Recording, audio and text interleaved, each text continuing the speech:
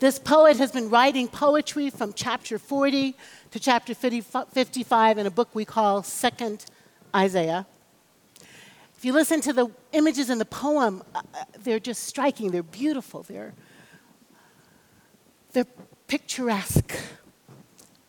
When I listen to this poem, it takes me back to standing out in the rain, to twirling around in the rain and stomping around in puddles, to sticking our tongues out and letting the snowflakes hit your tongue, to playing double dutch or basketball near the fire hydrant and the water gets open and you run in there and get soaking wet to quench your thirst, washing away salt and fatigue.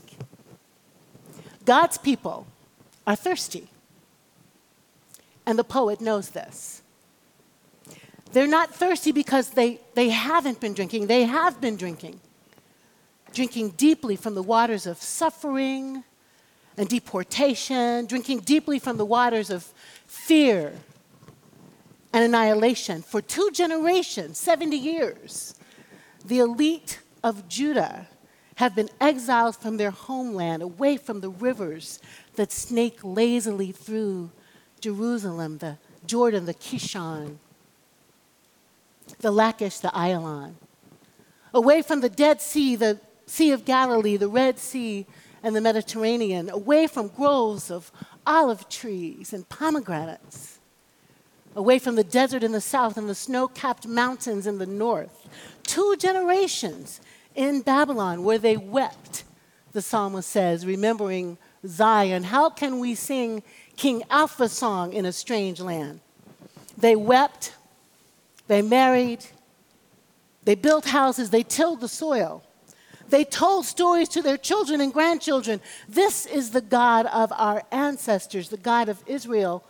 They told stories about God's relationship to the people, about the city of peace, Jerusalem, in all its glory. And then in about 538 BCE, Babylon was conquered once again, this time by the Persian king Cyrus, who allowed the people whom the Babylonians had exiled to actually return to their home. In fact, in many cases, Cyrus bought their ticket home. Look, these people didn't want to be in Babylon, not at first. They were the brightest and the best back home, the artisans, the craftsmen, the painters, the bricklayers. They missed their houses, they missed their cousins, they missed their servants, they missed their stuff. But they survived in Babylon. Some of them even thrived in Babylon. They built new houses in Babylon, got married, got some new cousins, developed some new habits, got some new stuff in Babylon. They became accustomed to Babylon, acculturated in Babylon. The ways of Babylon became their ways. Back home, post-war, it was a little more than a settlement after the battles that made them spoils of war, beat up, shabby, in ruins. Those who would have returned would have had to start over, build new foundations, new aqueducts, new infrastructure, new houses, new walls. Many of the fields around Jerusalem had just gone whack, crazy. They would have had to begin again. And for this generation who didn't know Israel, they were like, maybe we don't need to go home. Maybe it's all right here in Babylon. So much of Isaiah 40 to 55 is like a travel log, like an advertisement. Come back home to Jerusalem. Come back home to olive trees and the rivers. You know your land's been ravaged, but come home anyway. Come to the water. You heard Callisto read so beautifully. Come to the water. Those who are thirsty, come buy and eat. Come buy wine and milk. You don't even need money. That's how good God's going to be. Just come home. Come to the overflowing blessings of God. Come resettle. Come start over. Come get close to God.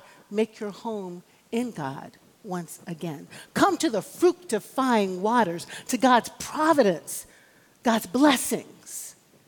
Come and listen to Yahweh and hear what God has to say. And who's invited? Not everybody. But the ones who are thirsty are invited. Those who truly thirst and truly hunger for God and the ways of God, they're invited to come and do more than drink from the waters. They're invited to come and eat, feast on the Word of God, to seek God and find God while God is available. Come. Come to the waters, those who thirst.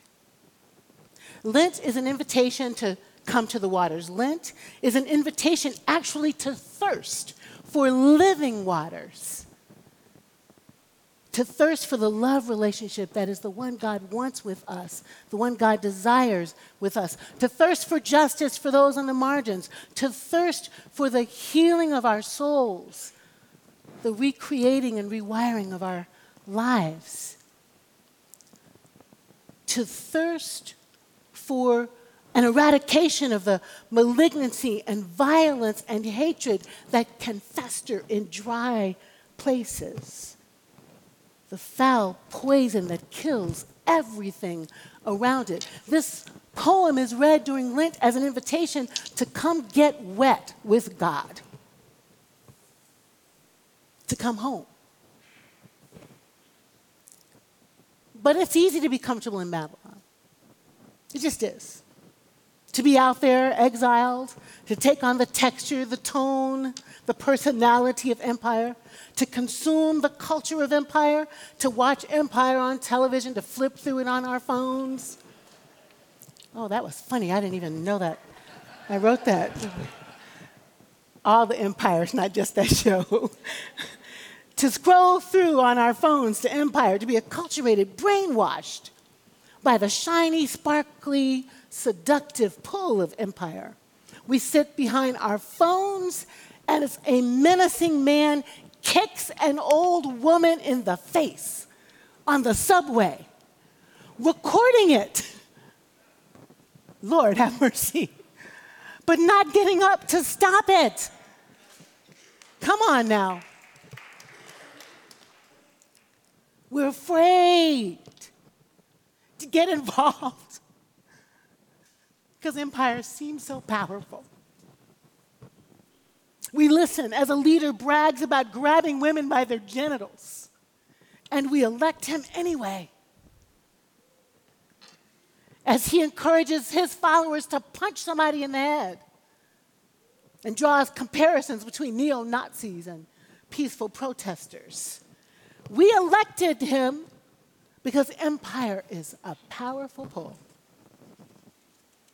We watch as he thumps his chest and thumbs his nose at calls to save the earth, to give sanctuary to the immigrant, to love the LGBTQ folk, to champion fair wages and economic justice for all. We listen and we know we're in Babylon.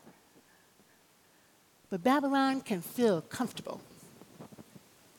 We know there's a putrid, rotting core in the center of our democracy, and we complain about it at dinner with our friends. But Babylon is familiar now. We're annoyed, we're assaulted, we're alarmed by empire, but it's kind of familiar, and we're not supposed to get political because we're a church. Amen. So we're in it. Up in empire, up to our necks in empire. We're thirsty for the living waters that will satisfy, that will heal. We are desperately thirsty, but we drink Kool-Aid instead of the living water. By the way, I loved me some Kool-Aid when I was little. Just to be clear, grape especially. But that blue, sugary, funky stuff is not good for you. It's not nutritious.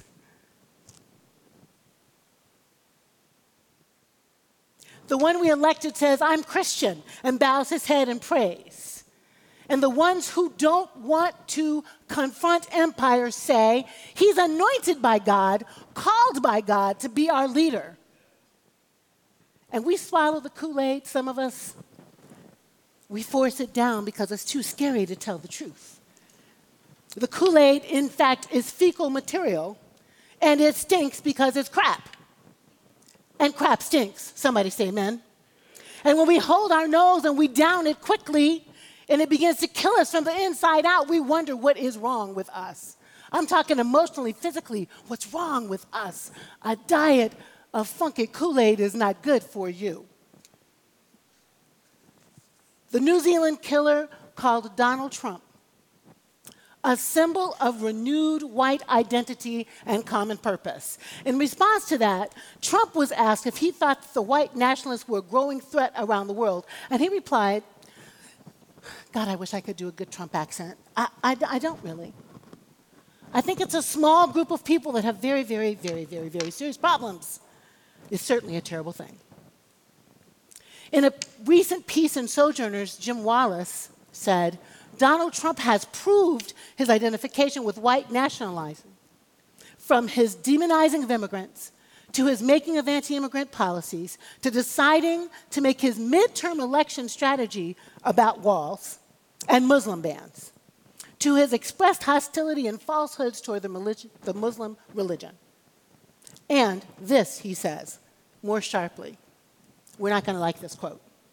In a spirit of Christian love and accountability, we must tell all Christians who still publicly or privately support President Trump, your support can no longer be justified by the appointment of federal judges. It can no longer be justified by his change of mind and politically convenient alliance with your Christian opposition to abortion. I said you weren't going to like it. It's not justified by his alliance with your disavowing same-sex marriage. It's not justified by his strong advocacy of religious liberty for Christians, but not for Muslims and Jews. In fact, that's hypocrisy. And it is certainly not justified by Donald Trump's tax policies that make the richest people in America even richer. You can no longer look away from his consistent, amoral, personal, and public behavior. To that I say, you better preach, Jim. You better preach. America has been deported to Babylon. When white supremacist ideologies masquerade as Christianity, and 50 souls are killed in New Zealand, 11 in Pittsburgh, 9 in Charlottesville, 6 in Oak Creek. White supremacy is non-discriminating in where it will point hatred. And people die. Because we export that junk all around the globe. America has been deported to Babylon, middle family.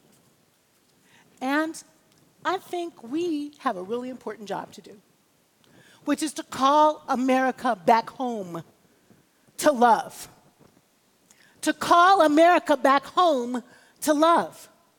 Home to a diverse democracy in which all of us can thrive, where we can live and work and love and play and pray without fear of being killed, because we don't look like a straight white man. Somebody say amen. Come home to love, to where Mama Earth is protected from the way we treat her like a toilet. Come home to healing and courage.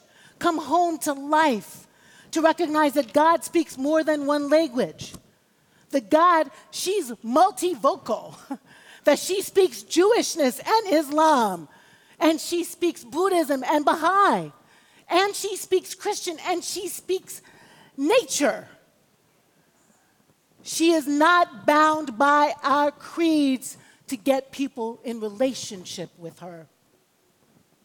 I think our job, middle, is to call people back to love that is living water, love that heals, to keep speaking truth to power, to keep preaching it, teaching it, socializing it, to teach our children to be ambassadors for a world that is free of hatred and full of love.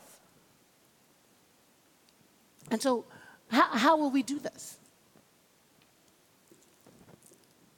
I think we have to march and protest and stand in the gap until our feet are tired and our legs cramp.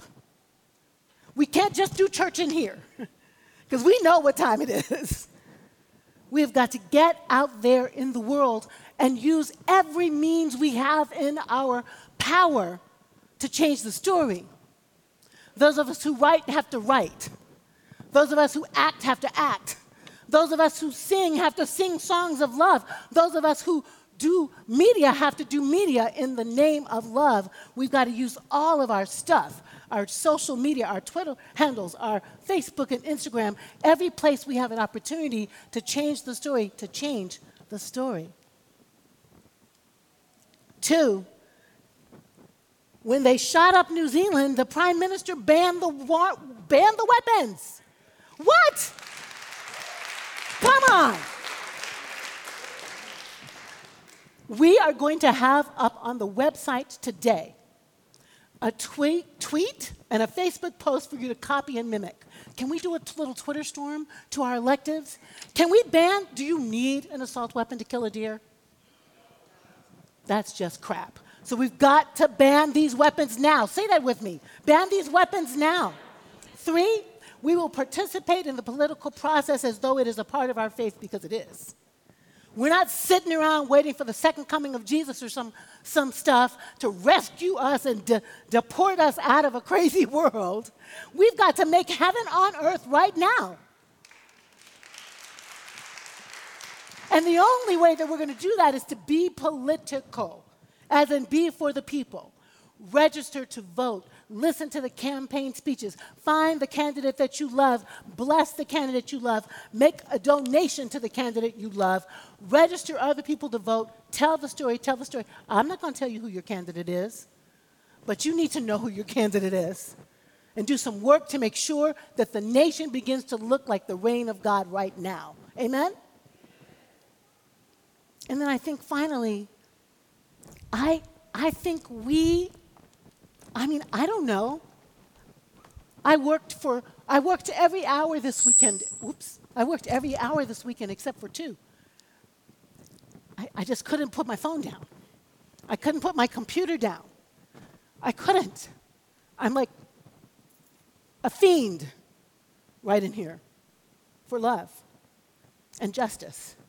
And I don't think there's any place on the planet that is a better one-shot stop against white supremacy than this place. I just don't think so. If it is, join that movement and tell me about it so I can too. But this one right here, this multi-everything band of revolutionary lovers, I'm throwing down here. My time, my talent, and my tithes. Here. Because it gets it done.